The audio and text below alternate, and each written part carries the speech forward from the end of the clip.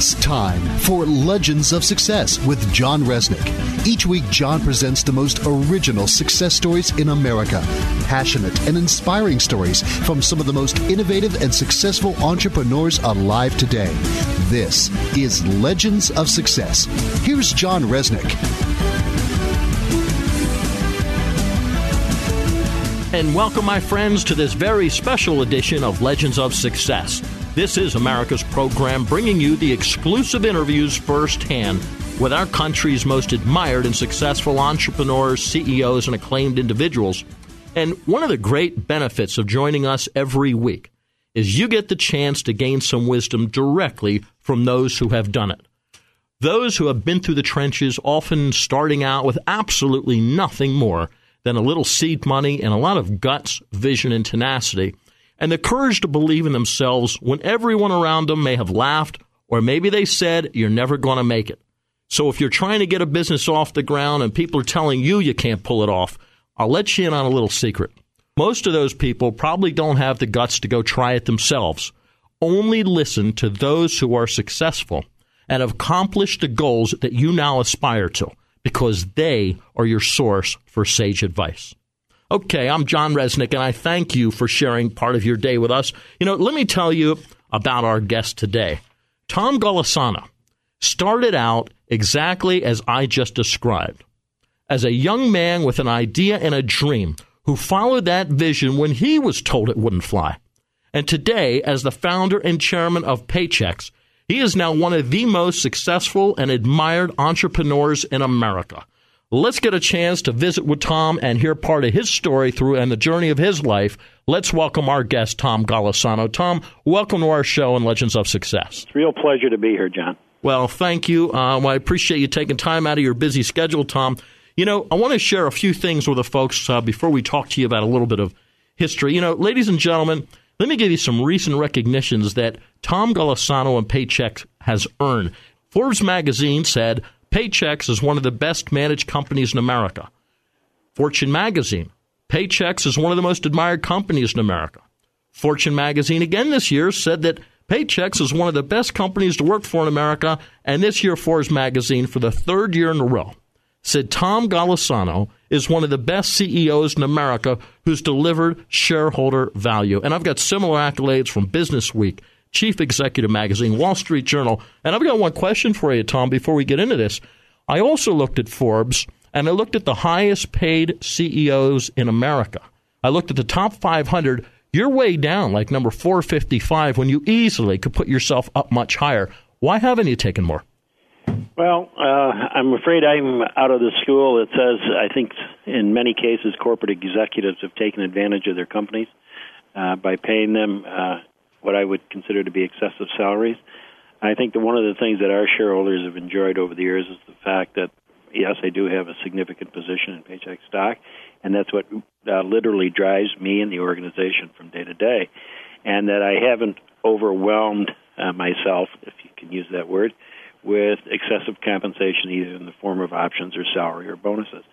I think we have taken a very conservative approach, and that's what's earned us some of the recognitions that you just talked about.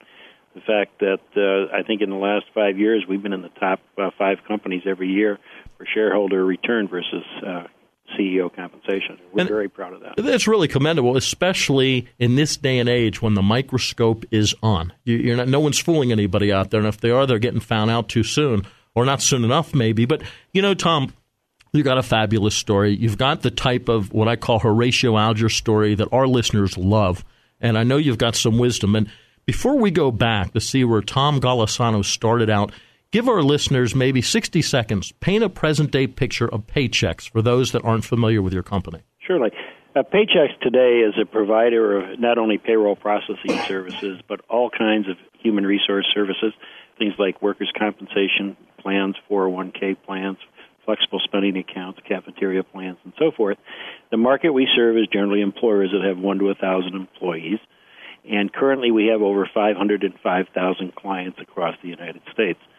We recently opened up a presence in Germany, and we expect to expand through Western Europe over the next 5 to 10 years. We're very excited about that opportunity.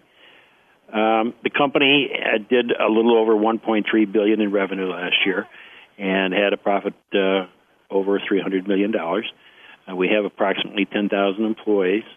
2,000 of them are based in Rochester, New York, and the rest are based out across the United States of America.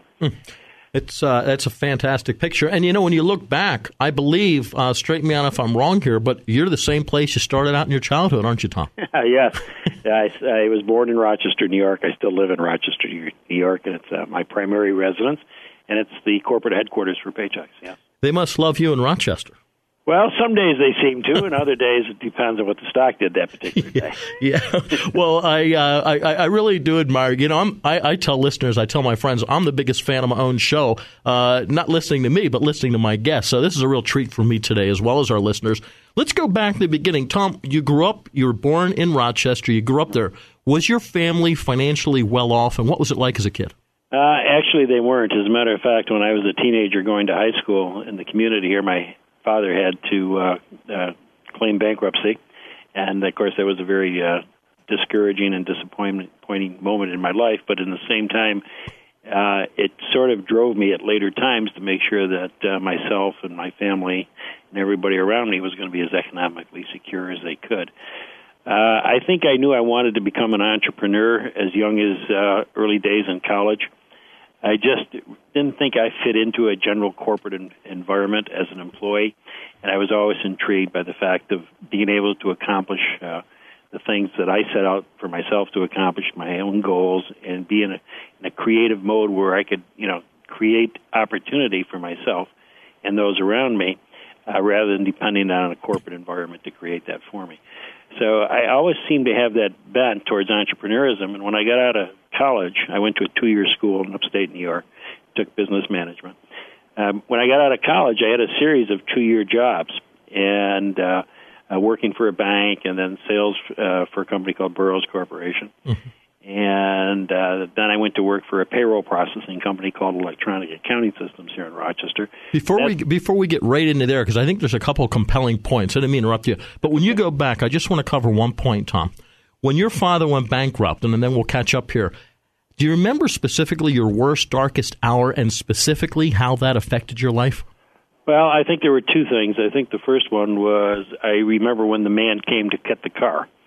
Because the car payments were not being made, and he came and demanded the keys and drove away with the car. I mean, that leaves a shocking impression on you, believe me. And secondly, my father then went to work for an organization who shall remain nameless, mm-hmm. where here's a gentleman, and he was in his early 60s, and he was just treated terribly by the management of that organization, and I was a direct witness of that. Chastisement, if you want to use that word, and I felt so bad about it, and I said, if I ever get in a position, I will never treat employees the way my father was treated. So those two things had a major impact on sort of my psyche going forward. Did you ever, I guess it's tough for a kid. I mean, when you looked at your father, were you still proud of him, but tough to believe in him when he went through those worst times? How did that affect you? My father was the type of gentleman, you could do nothing but love him. He was a gentle soul. He was always very kind to me. He was always very supportive. As a matter of fact, in the early days of Paychex, until he was 81 years of age, he was delivering payrolls here in the Rochester community, and he was so proud of what we had accomplished, even though it was in the early days of Paychex. And I tell you what, I commend him. Not a lot of fathers can be proud or show that they're proud of their sons if they didn't make it themselves. And we've seen this time and time again. I know Jerry Lewis went through that. He was a guest on the show, and he alluded to it that his father, Danny, always wanted to be successful. He didn't pull it off the way he wanted. And when Jerry became a big success, I think it was tough on his father. We get back in a second, Tom. We're going to find out exactly that first job. You alluded to electronic accounting systems. And folks, if you plan to go in business, if you never dreamed to go in business, you got to hear this story. This is one of the best. This is pure Americana. Tom Golisano is the founder and chairman of Paychex, starting out with his own idea, bucking the system of the current trend, and coming up with a vision and never giving up. Place this man as one of the most admired and successful CEOs in America today. Stick around. We'll be right back. I'm John Resnick, and this is Legends of Success. Hi, this is Steve Forbes of Forbes magazine. When you want to learn who America's most successful people are, read our Forbes 400 list. When you want to hear firsthand how they got there, listen to Legends of Success with John Resnick. Legends of Success is one of the most original radio programs in years. Legends of Success with John Resnick. We're back on Legends of Success. I'm John Resnick. Today we're honored to invite and welcome Tom Golisano, the founder and chairman of Paychex Corporation. I got to tell you, folks, this is pure Americana. Here's a man that started out, he stuck to it, he never gave up, he had a vision, and he didn't let others around him try to discourage him. And in the previous segment, we just talked about he did not come from a wealthy family. He watched his father go through bankruptcy. He literally watched him come and take the car. He never lost respect for his father, but that sure made an impression on him. So he went through, got a good education. So let's go to the 1960s. Tom, tell us about one of your first jobs, electronic accounting systems. Yes, it was in the late 60s, and I had taken a job with this company who did payroll preparation for larger companies, generally 50 to 500 or 1,000 employees. Mm-hmm. And their mentality at the time was the larger the number of employees, the more pleased we are to have them as a client and as a potential prospect. And I became a salesperson and then a sales manager for the company. And one day I was driving down the street and thinking about my payroll processing world and looking at businesses, and I realized, it seems like most businesses in this country have less than 50 employees. So I went to the library one day and sort of confirmed that fact and found out that 98% of the businesses literally in the United States of America have less than 100 employees, and 94% have less than 50 employees. Mm-hmm. And nobody had come up with a payroll processing product that was relevant to that size employer, the 1 to 50 employees. So I started thinking about it, and I came up with 3, I guess you'd call fairly creative ideas relative to the product and the pricing. And if you want, I'd be glad to go over those things very, very quickly. Yeah, this is your success model, correct? Right. Okay. The first one, basically, John, was payroll processors back in 1970. When a client was ready to process their payroll, they would have to fill out a very complex computer input sheet. Mm-hmm. Relative to hours worked and change in deductions and change in marital status. And it took a fairly technical person to be able to comply and cope with the intricacies of this computer input sheet. Mm-hmm. And then also we had to physically pick it up, or the client had to mail it.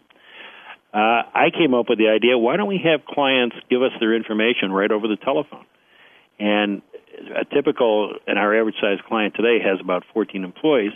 A typical 14-person payroll takes about 2 or 3 minutes on the phone to transmit the information verbally to a professional on our end of the line.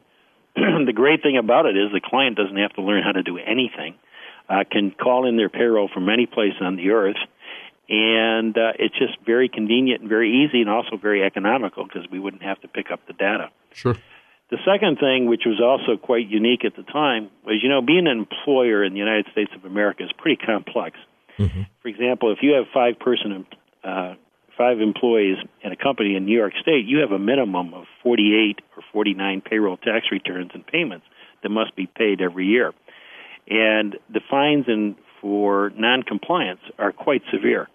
So consequently, it's quite an administrative burden to be an employer in the U.S., and particularly some of our larger states. Sure. So I said, as part of the service, let's not only do the payroll checks and the management reports and so forth, let's also do all the mandated federal and state payroll tax returns and payments for the client. And then the third thing was we had to charge a price that smaller employers would be willing to pay. Think of this in $1970. Minimum charge for doing payroll processing back then was like $24 a pay period, even if you had 1 or 2 employees. Mm-hmm. Let me contrast that today with where the minimum charge is about $10. Wow. And this is in $2004, not in $1970. So economically, it was quite a difference. Sure. So I went to the management of this company that I was working for, and I said, look, there is a whole new market we can go after. And I was willing to do it as an employee, and I think we could turn it into a significant enterprise. Particularly when you look at the number of small businesses in the United States of America, and nobody was focused on that marketplace. And how old were you at this time, Tom? I was 30. Okay. So what happened? So you I went to them and laid it all out, and the response back very quickly was, no, I don't think we're interested.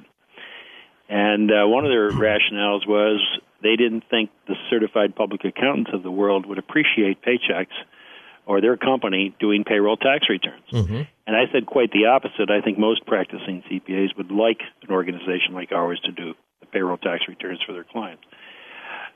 In any event, they said no. I thought about it for about 3 more months, went back into them, and laid out the program again, hoping they would change their mind. They didn't. And 2 weeks later, I resigned and started a company called Paychex. Boy, didn't that take some guts? Well, here were my resources. Okay. I had $3,000 in cash. Right. And I had 3 credit cards. I used the $3,000 to send out direct mail in the Rochester community. And I was hoping to get about 60 or 70 clients from that direct mailing. I think I got 6 or 7. Oh, boy. And we went through the $3,000 very quickly. So then there was a period of 3 to 4 years of, beg, borrow, and that other thing just to survive. And they were very tough years. Fortunately, I had a very supportive spouse, and she did have a job, which helped. But it was like living on the edge for about 4 years. How bad? I even had friends that came in and bought my lunch for me because they knew I was in dire straits. I was going to say, how bad did it get? When you went home at night, obviously you must have had a very supportive wife, as you just mentioned, but how tough did it go home at night? Did you have sleepless nights? Did you go to sleep and wake up in sheer fear, actually? Well, I don't know if I'd use the words that strongly, but there's no question it really works on you, and it's always very concerning, and you do wake up in the night thinking about it, and you do wonder where your next meal is going to come and if you're going to be able to pay your bills. On the other side of that coin, John, the fact that I knew or believed in what I was doing, yes, and that it was going to work, and it was just a matter of time, that was a great reliever of the pressure, if you will. It gave us the stamina to stay with it. That is a heck of a point, and I wanted to ask you, okay, Tom, all entrepreneurs in the world, before they're successful, and even during their success, they have an inner voice that's talking to them.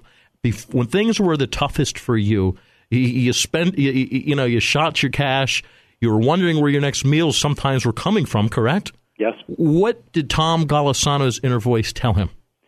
Well, my inner voice said, stay with it. You had a steady flow, or we had a steady flow of new clients. And it was just a matter for us to continue that sales cycle that we were going through and be able to stick with it and not get to a point where we couldn't afford, to eat or to live or whatever, but just stay with it because we knew we were putting on clients at a rate that eventually we were going to be okay. But it was tough. It must have been tough. Did a lot of people try to discourage you at the time, say, Tom, just check out and get a real job? Actually, most of the discouragement came before I started. Really? They didn't really think there was a market for this. But as time went on, some of those doubters became real believers. And, of course, I'll tell you very personally, sure, one of my best cheerleaders was my sister. I have a sister that's 13 years older than I am. And she was a cheerleader all the way. In fact, when things got really, really desperate, it's her financial assistance that saved me. And my sister was a widow with 3 children, had a very limited income. Jeez. But she had so much faith in me, and I can tell you quite honestly, John, herself and her children are significant Paychex shareholders today because of what she did for us. God bless you. That's wonderful. And, later when we get into this program, folks, remember, this is a great, pure Americana story. And later on, we're going to talk about just what you heard Tom Golisano is alluding to. Tom, I've done some research, and I happen to know you are very big in giving back and helping people to this day, and I think you dedicate a good part of your life doing nothing but giving back. Am I correct?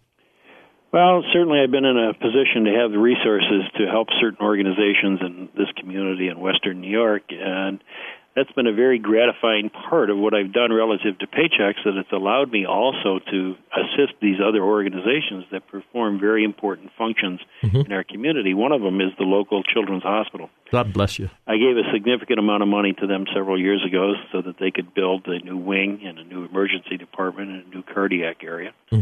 And I bet I get between 1 and 2 letters a week or phone calls from parents of children that have gone through the children's hospital, have received, in their opinion, a miracle in success and service, and they want to call me or write me a note and tell me about it. And I can't tell you how gratifying that is. Tom, when you compare the thrill of success, which we're going to get back on track with that for a moment, when you compare the absolute thrill of success when you knew you're really making it versus getting one of those letters, how do you contrast the two or compare them?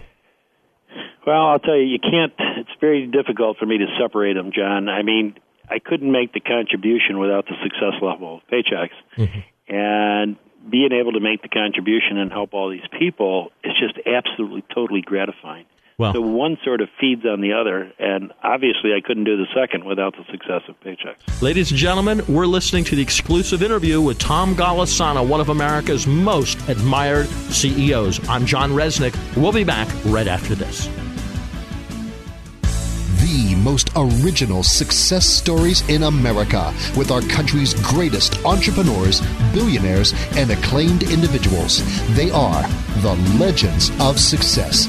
Once again, here's your host, John Resnick. Tom Golisano is my guest today. I'm John Resnick. This is Legends of Success. Tom has received accolades from Fortune magazine, Forbes magazine, Business Week, Wall Street Journal, and deservedly so. He is one of the most admired executives in America today. We're talking to the founder and chairman of Paychex. You know, Tom, coming back from the last break, we're talking about your first location. You went against the grain of your employer. You started your own business. You saw a niche market on the under 50 served and payroll processing, and that first year was pretty tough. How did you then get off the ground and add locations, and did you bring in stakeholders? How did it all take place? Well, I think we ended up being in a very unique situation, John. After the thing had been operating here in Rochester for 3 or 4 years, one day an employee of the company I used to work for walked into my door and said, "Tom, it looks like you're surviving and you're going to make it." And he says, "I like the concept too. Is there any way that we could go in together in a different city?" Mm-hmm. And I thought for a few minutes, and I said, "Well, let's go 50-50 partnership in Syracuse, New York." Mm. And he thought that was a good idea, and we did it. A few months later, an employee of a client walked in the door. And I didn't know him very well, but I liked what I had seen of him, and said, "Tom, this is a terrific service." He says, "I want to go to another part of the country and start one." And I said, "Chuck, where do you want to go?" And he said, "Miami, Florida." And I said, "Really?" I said, "Chuck, I'd be willing to go into a partnership with you in Miami." And he thought for a moment, and he says, "You know, Tommy, I don't really want to be your partner, but I'll be your franchisee. Set me up as a franchise." Mm. I thought about that and decided, okay, I'll do it. After I got these two individuals established, I decided what a way to build a national organization. Mm-hmm. In the next 4 years, I ended up with 6 franchise relationships and 11 50-50 partnership relationships. Jeez. 17 different individuals. All but one lived in Rochester, New York. They all moved to a different part of the country. We trained them in Rochester before they left, and they established a payroll processing operation in their respective cities. What a growth. We functioned that way until late 1978. Up until 78. Now say until 1978. Somewhere you went IPO, and I think that was the early 80s, correct? Yeah.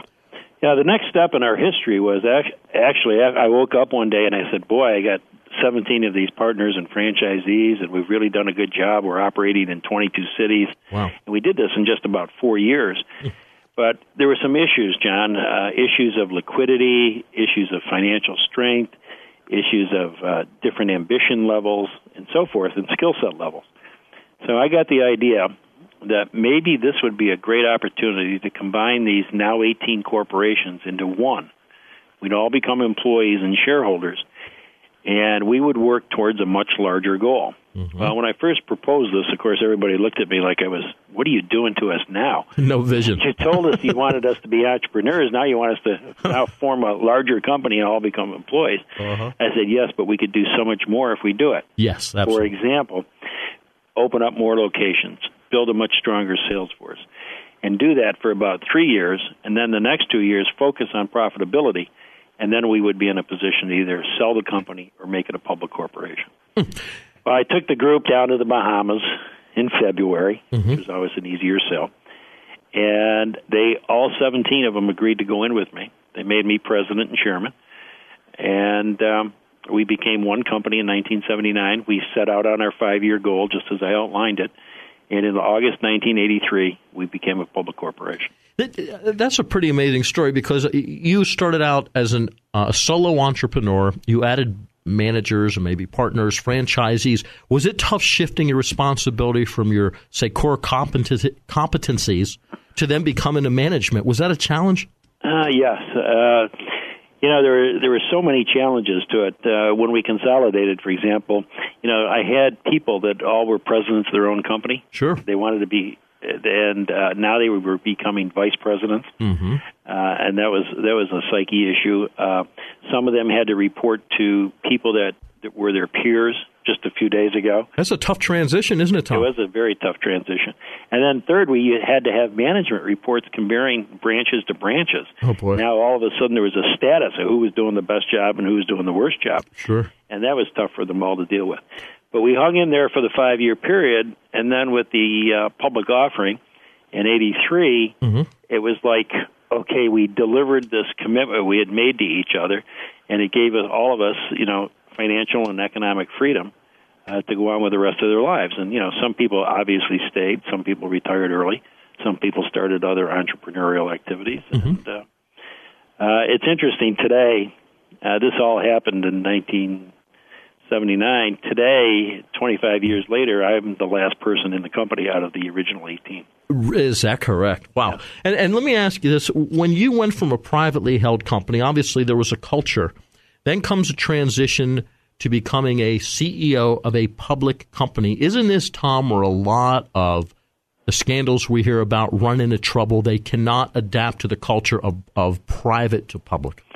Well, there's no question that's an issue. And the way we looked at it, we thought with the day we became public corporation, it was a new responsibility. It was a whole new level of responsibility. And sometimes I think CEOs fall into the trap, say, well, gee, we just went public, we're done, we made it, we don't have to work hard anymore. Well, quite frankly, it's more the opposite. I like the public route for visibility and marketing. Sure. I like the public route for the ability to attract employees because the perception is that you're a more stable organization, you're going to be around longer than a privately held company. And third, the biggest advantage, of course, is liquidity for your shareholders and liquidity at a rate that they can choose the speed to which they liquefy. In other words, they could choose not to be a seller, they could choose to be a big seller, or something in between. And the ones that stay on as shareholders, they can watch their investment grow. And to me, that's the best of all worlds. They have that kind of freedom. But you have to accept the fact that there's a new sense of responsibility, and you got a lot of people watching you. And I don't quite personally think that's bad. I think it also helps, actually, in the management process. Well, that's pretty good, especially if you want to be accountable. And these days, there's so many people that aren't. And, it's interesting as you start looking at the transition and the history of so many of these businesses. You started out, and when we get back from the break, I want to ask you about this. You started out with one specific model, and you resisted the temptation to diversify for a number of years. And we get back, I'm going to ask you, Tom, what finally inspired you to make that decision to start diversifying your products and services? Because you held out for a long time, didn't you? Yes, we did. Okay. We're really intrigued today with a fascinating and candid discussion with Tom Golisano, one of the most admired business leaders in America today, as chronicled by Fortune, Wall Street Journal, Forbes for many years. When we get back, we're going to hear the next transition of how this company really took off. I'm John Resnick, and this is Legends of Success. These are the stories and strategies of America's greatest entrepreneurs. They are the Legends of Success. Once again, here's your host, John Resnick. We're back on Legends of Success. Our guest today, Tom Golisano, the founder and chairman of Paychex, one of the leading payroll systems and so many other diversifications that they now provide to small businesses, a niche that when Tom started this business, everybody ignored. And, let's go back to that for a second, Tom. For many years, you stayed with one single business model. You didn't diversify. You resisted the temptation. Tell me about that. And then how did you decide to branch out into other services? That's a good point, John. Initially, we decided that we were going to expand geographically rather than product-wise. And the reason for it is we had a formula that we know worked. We knew that if we had a certain number of clients in any market, that we were going to be profitable and the level of that profitability. And when there were so many large markets in the U.S. that we could take paychecks to, today we're in over 103 cities, we thought we would be absolutely foolish if we started tinkering around with that model when we knew we had such a big opportunity in front of us just in payroll processing. But as the years went by, something else started to happen that influenced us, and that the government, federal government, more than the states, started adding things to the employer-employee relationship that were making it more complex for the employers and could be a real opportunity for us as a service provider. For example, things like flexible spending accounts or cafeteria plans, 401k plans, things like ERISA and COBRA and TEFRA. These are all things that added to the complexity of being an employer in the United States, and at the same time created a lot of benefits for employees, but at the same time you needed a processing or administrative process to handle these new complexities. Wow. So we had this client base of several 100,000 companies across the U.S., and these new programs came along, and now we thought the time was perfect for us to get into these areas because, first of all, the federal government had heightened the awareness about them. Companies were starting to buy these services, and if you were doing the payroll, who would be in a better position to be a 401k service provider or a provider of workers' compensation insurance than the company that's doing the payroll? So consequently, we were able to go out to create these products and go out to existing clients and sell them these new services. And because we were doing the payroll for these companies, we became the low-cost provider and, more importantly, the most efficient and most accurate provider of anybody out there. Is it all timing when you diversify, the timing of because everyone says, well, it's all timing and luck. Well, I think the opportunity became more apparent to us, as I said, as the federal government started introducing these new programs into the employer-employee relationship. And it didn't take us long to listen to our sales organization to say, hey, companies are talking about 401k plans. Why aren't we providing them? Or companies are complaining about the workers' compensation insurance situation. Why aren't we providing those services? Or cafeteria plans and so forth.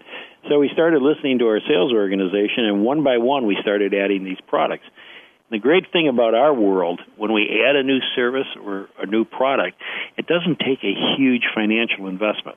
Right. I mean, yes, we do some computer software work and we dedicate some people to it, but we don't have to build huge factories and that type of thing and create inventories. We just start doing it one day, even if it's on a very non-automated basis. It worked out so well with, for example, with 401k, that we moved on to cafeteria plans and then employee handbooks, et cetera.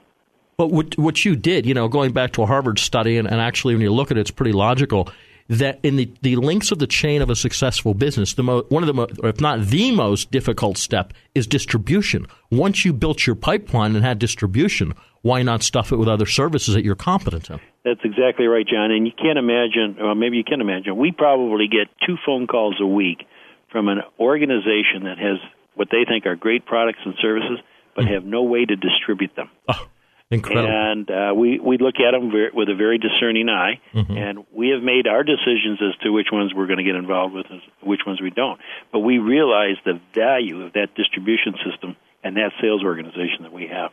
Boy, that is a golden key. And, another question I wanted to ask you, Tom, we've been talking about paychecks through this whole program. What else have you done? Have you done anything else outside of paychecks that's entrepreneurial that we could hear about? Well, yes, I have. And, John, I'm afraid that, once you get that entrepreneurial bent, it's hard to get rid of. I've invested literally in about 7 or 8 other companies. I haven't been involved in the day-to-day management, but certainly at a board level. And probably the most notable one was a company that was started right here in Rochester, New York, by my nephew, and I financed it, and he worked at it day-to-day. It was called SafeSite, SAFESITE, and what it was off-site storage of electronic and paper records. Yeah, sure. In other words, instead of people or companies spending $15 to $25 a square foot to house records, we would put them in our facilities and charge them by the box or by the disc pack or by the computer tape. And it would be basically a service business where we would retrieve records very quickly and deliver them back to the customer as needed. Well, I used the same format for that as I did Paychecks. We got one started in Rochester. We got it to the break even and making a little money. And then I went out and sought other partners for it. And one day woke up and realized we had 9 other locations going with 9 other partners. And this time it was pretty well planned out that we were going to consolidate into one company like Paychecks and either sell it or take it public. In the end, we ended up consolidating, and instead of taking it public, we did sell it to a company called Iron Mountain. Wow. And now I actively serve on the board of Iron Mountain, which is now a $2 billion company. Jeez, I think I'm coming to Rochester to start a business. Will you give me a little hand there, Tom? Well, I think today there is many frontiers as there ever were. In fact, with technology, I think there's more. You know, I don't want to inspire competition for Paychecks, but really when you think about it, what percentage of the market have you penetrated, and who's your biggest competitor? With 505,000 clients, we have about 6.5% of the marketplace that we are offering services to. The industry as a whole has about 15% of the market, and our largest competitor is automatic data processing. ADP. So what we're really saying here, that in your wildest dreams, you've passed $1 billion in revenue, correct? Correct. Past $1 billion, your biggest competitor is ADP, and combined, you've only penetrated 15% of the marketplace. Yeah, which means it's still a huge, wide-open opportunity for both organizations and potentially others. Well, you know, maybe that's another opportunity. Somebody wants to start a business like that, build it up, and maybe flip it back to you guys. It's happened before. There you go, folks. You've got the first word, the hot tip of opportunities here on Legends of Success. Any other entrepreneurial things before we forget that? Well, I'm involved in some other things. I helped create a clinic for alternative medicine in Rochester. Really? And that was not successful, so just to make you see this as a balanced situation here. Oh, sure. That was not successful. I'm involved in a company that creates small company intranets using the web instead of having to buy their own computer equipment and software, and that's called Blue Tie. Mm-hmm. And that's off to a great start here in Rochester and around the country.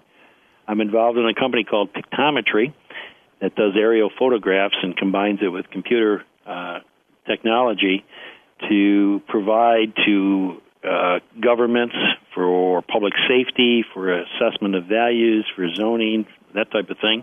And that's the company that did $3 million 2 years ago, did $8 million this past year, and probably will do $15 to $20 million next year.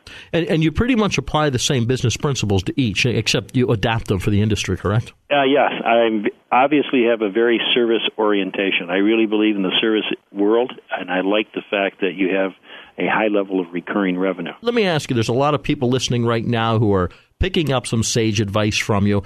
If they ask you directly, if they could see you face-to-face and say, Tom, what advice do you have for me? I'm having a tough time. I know I got a great idea. I'm trying to build a business. What advice that you've learned for others that you could offer? Well, I not only learned this from my own personal involvement, but I've also invested in several other businesses, John, and I think if there's one thing I've observed, that the biggest mistake that entrepreneurs make is that they always initially overestimate the sales activity they're going to have. I think a lot of entrepreneurs get caught up in the glory of it, and they think that just by hanging up their shingle and starting to offer a product that the world's going to come to them. Mm-hmm. And it just doesn't work that way.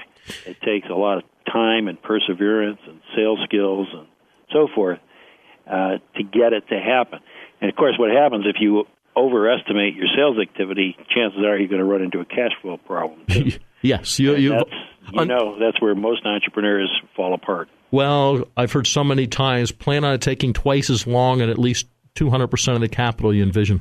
I would stand behind that philosophy that you just espoused 100%. It's pretty accurate, isn't it? It's usually twice the cash and twice the time.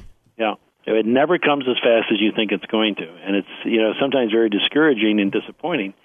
But if you believe in what you're doing and you can just push away the clouds that influence your judgment in a bad way, and see the thing for really what it is, and you think it will work, then I'd stay with it. Tom, tell me about a couple of the founding principles that you, Tom Golisano, has always stood for individually and with Paychecks. What makes Tom Golisano who you are?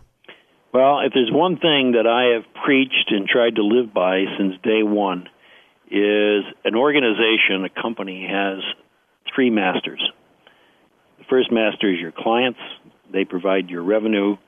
and your ability to operate.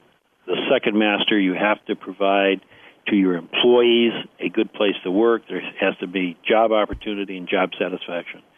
And the third master an organization or a company has to serve, of course, is its owners or shareholders. And they deserve a decent rate of return for their investment. You bet. So we try to keep those things balanced so that all of us can win. Yes, everyone's a stakeholder. And again, the importance, Tom, if you could sum that up in about a minute and a half, the importance of giving back with integrity all the way through the process, but especially once you've won the game. Well, I mean, there's a lot of aspects to that. I could give you some of the trite ones. Well, you can't take it with you, so why not put it to work? Mm-hmm. Second, giving it away is a lot more fun than earning it and a lot more gratifying than earning it. And those two trite expressions are generally true. But do you remember back in the old days, there used to be a football game at the end of the college football season? It was called the Shriners Game in Chicago, and it had a saying, and that saying was, strong legs run so that weak legs can walk. And I really believe that's what we're all about as human beings and as a society. Boy, that's great. And what, as far as looking forward, that was great sage advice. What are your biggest strategic challenges for Paychex moving forward? Well, I think moving over to another country and internationally is going to be very interesting. I don't think it's going to be a huge challenge, but we're certainly going to have to go through a learning curve. And when we look at Western Europe, as far as payroll processing is concerned, yes, it looks like the United States looked about 25 years ago. In other words, wide open opportunity and everybody avoiding the low end of the marketplace. I just thank you for being so giving on behalf of all our listeners. I enjoyed it, John, immensely. I want to thank Laura Saxby Lynch and Becky Kania from Paychex. You've been listening to Legends of Success, the most original and exclusive success stories in America. I'm John Resnick. We'll see you next week. This is Ethan Resnick. You're listening to Legends of Success.